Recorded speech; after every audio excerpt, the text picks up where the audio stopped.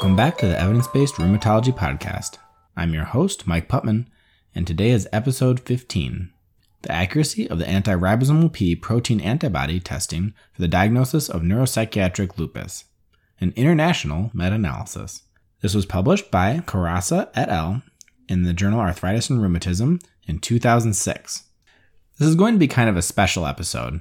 Typically, I like to focus on one paper, but for this one, I'm going to be discussing essentially a presentation that I did at a clinical vignettes presentation earlier this week. So for background, the ribosomal P is a highly conserved phosphorylated protein on the 60S subunit of ribosomes. The reason we like it is that A, it's pretty specific for lupus. It's not really found in normal controls, and B, there have been a lot of reports that it might correlate with neuropsychiatric lupus.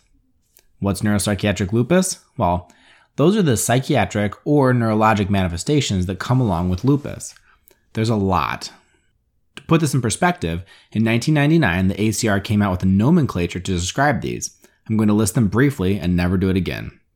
They are central nervous system involvement, including aseptic meningitis, cerebrovascular disease, demyelinating syndrome, headaches, movement disorders, myelopathies, seizure disorders, acute confusional states, anxiety disorders, cognitive dysfunction, mood disorders, psychosis, and peripheral nervous system involvement, including acute inflammatory demyelinating polyradicular neuropathy, or GBS, autonomic disorders, mononeuropathy, myasthenia gravis, neuropathy, plexopathy, or polyneuropathy. Neuropsychiatric disease in lupus is unfortunately very common. The incidence ranges from 21 to 95%, depending on how you define it.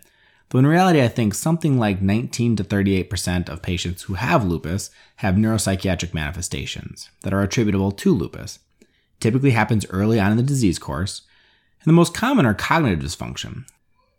The diagnosis is very challenging because there's no pathognomonic test. For that reason, the ribosomal P has become a popular thing to send when people suspect neuropsychiatric lupus. For that reason, the folks behind this paper decided to do a meta-analysis to decide whether it was useful. So I've long been a critic of meta-analyses for a number of reasons. The first and most obvious one is that they make everything opaque. When you read a trial, you know who got into the trial, you know who was excluded, you know what happened to those people. You can easily look at tables that tell you that information. In meta-analysis, all of that is very obscure. The second thing is that in a trial, the data itself is relatively homogeneous. You're looking at a bunch of people who were at the same institution, for instance. The same people saw the same doctors. They were treated the same way. And so at the end of the day, even though that's limited and the power is often quite low, you know what was going on. In a meta-analysis, it's the exact opposite. We inflate the power by including a lot of studies. My contention is that often those trials are quite a bit different from each other, so you can never really know what happened. On top of that, the main reason I dislike meta-analyses is I think that they often simply reflect the bias of the literature itself. A lot of the time, a researcher will investigate a question and decide that it's probably not going to get published because they didn't find a significant result. Where that becomes problematic is when a researcher finds a result and then gets that published. What happens is the times when there was no result, it gets hidden, and when there was a result, it gets published. So the research literature at large tends to show an effect. We call that publication bias. With those caveats in mind, let's go on and talk about this paper. So like I said, this was a meta-analysis of the anti-ribosomal P antibody for neuropsychiatric lupus. It was a pretty interesting design. Because there's no research team who had enough patients to have a big enough power, these folks decided to get everyone together. Research teams who had previously published on cohorts of lupus were included. All of them were mailed a standardized reporting form and asked if they would contribute data to this study. 14 centers wound up contributing. The data was both retrospective and prospective, and they gave summary estimates using weighted independent estimation and ROC curves. Those are receiver operating curves. The authors of this paper then went on to perform a sensitivity analysis, because not everyone who had published on this topic or in lupus was included.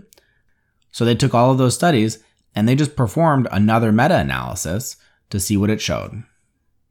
A nice thing about this paper is that they used a standardized set of rules. All patients had to meet the 1990 ACR criteria for lupus, and the neuropsychiatric lupus had to be diagnosed by the ACR nomenclature that I mentioned earlier. Investigators were expected to report whether the diagnosis was blind or not, and the ribosomal P was considered positive if it was seen on at least one occasion. So let's talk about the results. Out of 104 investigators who were contacted, 39 wound up replying, 18 could not participate, so they had 14 collaborators in total. This was actually pretty impressive. It included 1,295 patients. The prevalence of the ribosomal P was 18.2%, which is a little bit higher than we've seen in other studies, probably attributable to a higher number of patients of Asian ethnicity. The prevalence of neuropsychiatric lupus was 32%, which fits reasonably well with the numbers that I gave earlier. So of these 14 studies who were included, the vast majority were at university hospitals. The number of patients in each study ranged from in the 30s to, over 200. The vast majority of patients were women, and patients came from all around the world. There was an Italian cohort, a Belgian cohort, Greek, Slovenia, Turkish, Chinese, Japanese, Chilean, Argentinian, quite eclectic. For some reason, there weren't any American cohorts, which isn't necessarily a weakness, but I found it kind of peculiar because a lot of the authors were American. Then finally, out of the 14 studies, in 11 of them, the people who were diagnosing neuropsychiatric lupus and the people who were confirming and investigating the study were blinded, which is a nice strength. Before we go on, we should also mention a big weakness. There was a lot of heterogeneity between the studies. So what do I mean by heterogeneity? Well, the prevalence of neuropsychiatric lupus varied widely, from 6% to 93%. That goes back to the problem I was talking about earlier, where these are not the same patients. The amount of psychosis or other manifestations also varied widely. So even within the studies, the manifestations themselves were not equal. That being said, with those caveats, what did they find? Well, they found a weighted sensitivity and specificity overall of 26% and 80%. Those are pretty bad numbers. If you looked at psychosis or focal deficits or just diffuse or various combinations of all of these, it didn't really get better.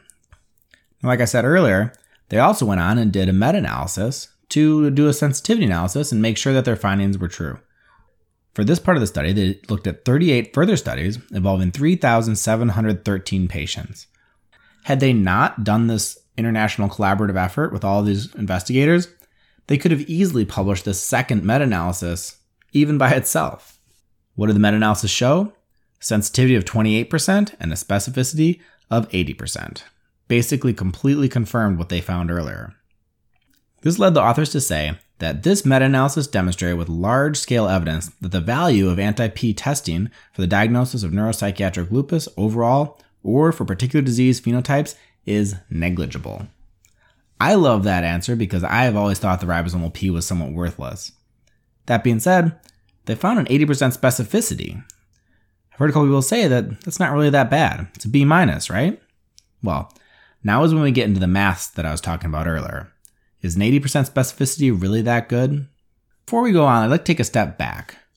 Often physicians in a clinical context are trying to find information about clinical medicine from papers in the literature. Papers in the literature typically will say the ribosomal P is associated with neuropsychiatric lupus. Here's a p-value. That's helpful, but that doesn't tell us how to apply this to our patients. So what they then will calculate is the sensitivity and specificity, which I just told you. The sensitivity and specificity, however, are the performance characteristics of the test. That doesn't tell you how to apply it to your patient. To apply the sensitivity and specificity to your patient, you need to calculate what's called a likelihood ratio. The likelihood ratio answers the question, how does this test, if positive or negative, influence the likelihood that my patient has disease? So in clinical medicine, when we tell a patient, you had a negative ANA, I don't think you have lupus because of that. We're not using an association. We're not using a sensitivity and specificity. We're using a likelihood ratio. Now, thankfully, you can calculate the likelihood ratio from the sensitivity and specificity. I've been trying to avoid getting too math heavy in this podcast, but this one's worth it because it's short. The positive likelihood ratio, or the increased likelihood if you test positive for a disease, is the sensitivity divided by 1 minus the specificity. The negative likelihood ratio is 1 minus the sensitivity divided by the specificity. Pretty straightforward. So let's go back to the sensitivity and specificity that we got from this paper. The sensitivity was 0.26, the specificity was 0.8. So if you calculate that out, you get a positive likelihood ratio of 1.3. The negative likelihood ratio is 0.93. For anyone who knows anything about likelihood ratios, you know that that's not good. 1 is essentially a test that's completely worthless. Somewhere close to 0 is a really good negative likelihood ratio. Somewhere close to infinity is a really good positive likelihood ratio. 1 is not good. So once you have your likelihood ratio, you need to apply it to your clinical setting. This is where things get complicated. So we know that the prevalence of neuropsychiatric lupus is somewhere around 30%. So say I have a patient who comes to me and they have a symptom of, say, psychosis. Well, the prevalence of psychosis isn't 30%. That's closer to 1 or 2%. So does that mean that the pretest probability is 1 or 2%? That's where things get tricky. What if the patient also has a malar rash, their C3 and C4 are really low, and their double-strand DNA is through the roof? In that patient, I'd say that the pretest probability is probably quite a bit higher than 1 or 2%. On the flip side, let's take a patient who has limited cutaneous lupus, has a normal C3, C4, a normal double-strand, and has never had any lupus manifestations aside from a rash. Now, if that patient comes in and has a little bit of psychosis, it seems pretty unlikely that it's due to the lupus. In that patient, the pretest probability is probably lower than the prevalence that we'd usually attribute to lupus. You can see how this gets pretty complicated. Thankfully, in this case, the likelihood ratio is so bad, it doesn't really matter. So if we assume that our patient has a 10% pretest probability of disease, a positive test would only change that by 3%, and a negative test would only change that by 1%. That really doesn't change anything clinically for me. Say the patient has a 50% pretest probability of disease. It's just a flip of a coin. The negative likelihood ratio of 0.93 gives you a post-test probability if the patient tested negative of 48%. So going from 50% to 48%, again, doesn't seem meaningful to me. And then finally, say they have a really high pretest probability of disease. Say they're at 90%. If they test negative there with a likelihood ratio of 0.93, they only go down to 89%. So does going from 90% to 89% really change anything clinically? To me, the answer is clearly no. Remember that the meta-analysis is more likely to overestimate the effect of a test. So in reality, ribosomal P is probably even worse than this study shows. Since this paper came out in 2006, there have been at least 7 or 8 cohort studies addressing this exact same question. Most of these were of very small numbers. Remember, our meta-analysis had over 1,000 patients in the first part, and then over 3,000 in the second part. There is one study that I want to discuss briefly before we go, because I think it really hammers home the point. So in 2011, Hanley et al. Published a paper entitled Autoantibodies as Biomarkers for the Prediction of Neuropsychiatric Events in Systemic Lupus. This was published in the Annals of Rheumatic Disease in 2011. It's from the SLIC Consortium. It was a prospective cohort study, which I like. It included 1,000 patients, and they also used that ACR nomenclature that I talked about before. In their study, the prevalence of the ribosomal P was around 10%. They did cheat a little bit. They used a number of different models, and they tested all of these without making any adjustment for multiple hypothesis testing. Kind of questionable. When you do that, you make it more likely that you'll find an erroneous result. So what did they find? There was no significant positive association between antibodies and the first occurrence of neuropsychiatric events overall or events attributable to lupus.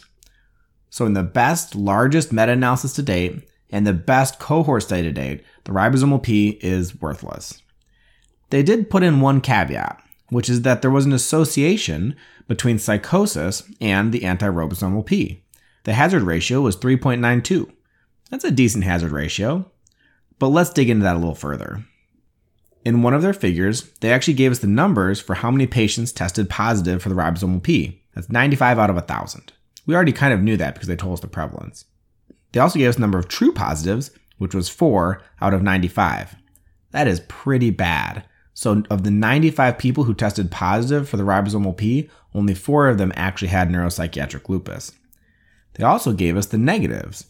10 people tested positive for the ribosomal P, but didn't have neuropsychiatric lupus. Already you can see the problem. We have more false positives than we have true positives by a pretty wide margin. I don't want to get into the math too much, but you can calculate the sensitivity and specificity from those numbers, which are 29% and 91% respectively. And from there, you can calculate what the positive likelihood ratio would be, which is 3.2. That's better than 1, right? But remember, in this cohort, we kind of know the pretest probability. It's around 1.4%. It's not very likely. What happens if you apply a positive likelihood ratio of 3.2 to a pretest probability of 1.4%? You get to 4.3%. Again, that is just not clinically meaningful. So to summarize, in order to find 4 true positives, that's patients who tested positive for the ribosomal P and actually had psychosis, you have to generate 87 false positives, and you have to test 1,000 people. A, that's expensive, and B, I don't want to be the one that has to tell those 87 people that they tested positive for an antibody that tells me that they may become psychotic. It's just not a fun conversation. So I hope you guys enjoyed this. Instead of talking about one paper, I decided to talk about one test and a couple papers that address the question. I may do this again in the future if I have a similar presentation that lends itself well to it. I'd love to hear your feedback if you have any thoughts on this paper or any of the other podcasts that we've done. You can find me on Twitter. Our handle is @EBRoom. So one more thing before I go. At first I was kind of opposed to putting in theme music, but I've gotten a lot of feedback that we should have some. For those who haven't seen it yet, I really like the Marble Machine music video by Wintergotten. They created a machine that makes music with marbles. I reached out to the band and they kindly offered to let us use it for the theme song for the podcast. I hope you all like it, and if you don't, please let me know. Thanks so much for tuning in. Looking forward to talking to you again next week when we discuss the GIACTA trial, which pits the IL-6 inhibitor tocilizumab against placebo in the treatment of giant cell arteritis. Thanks again. Have a great week.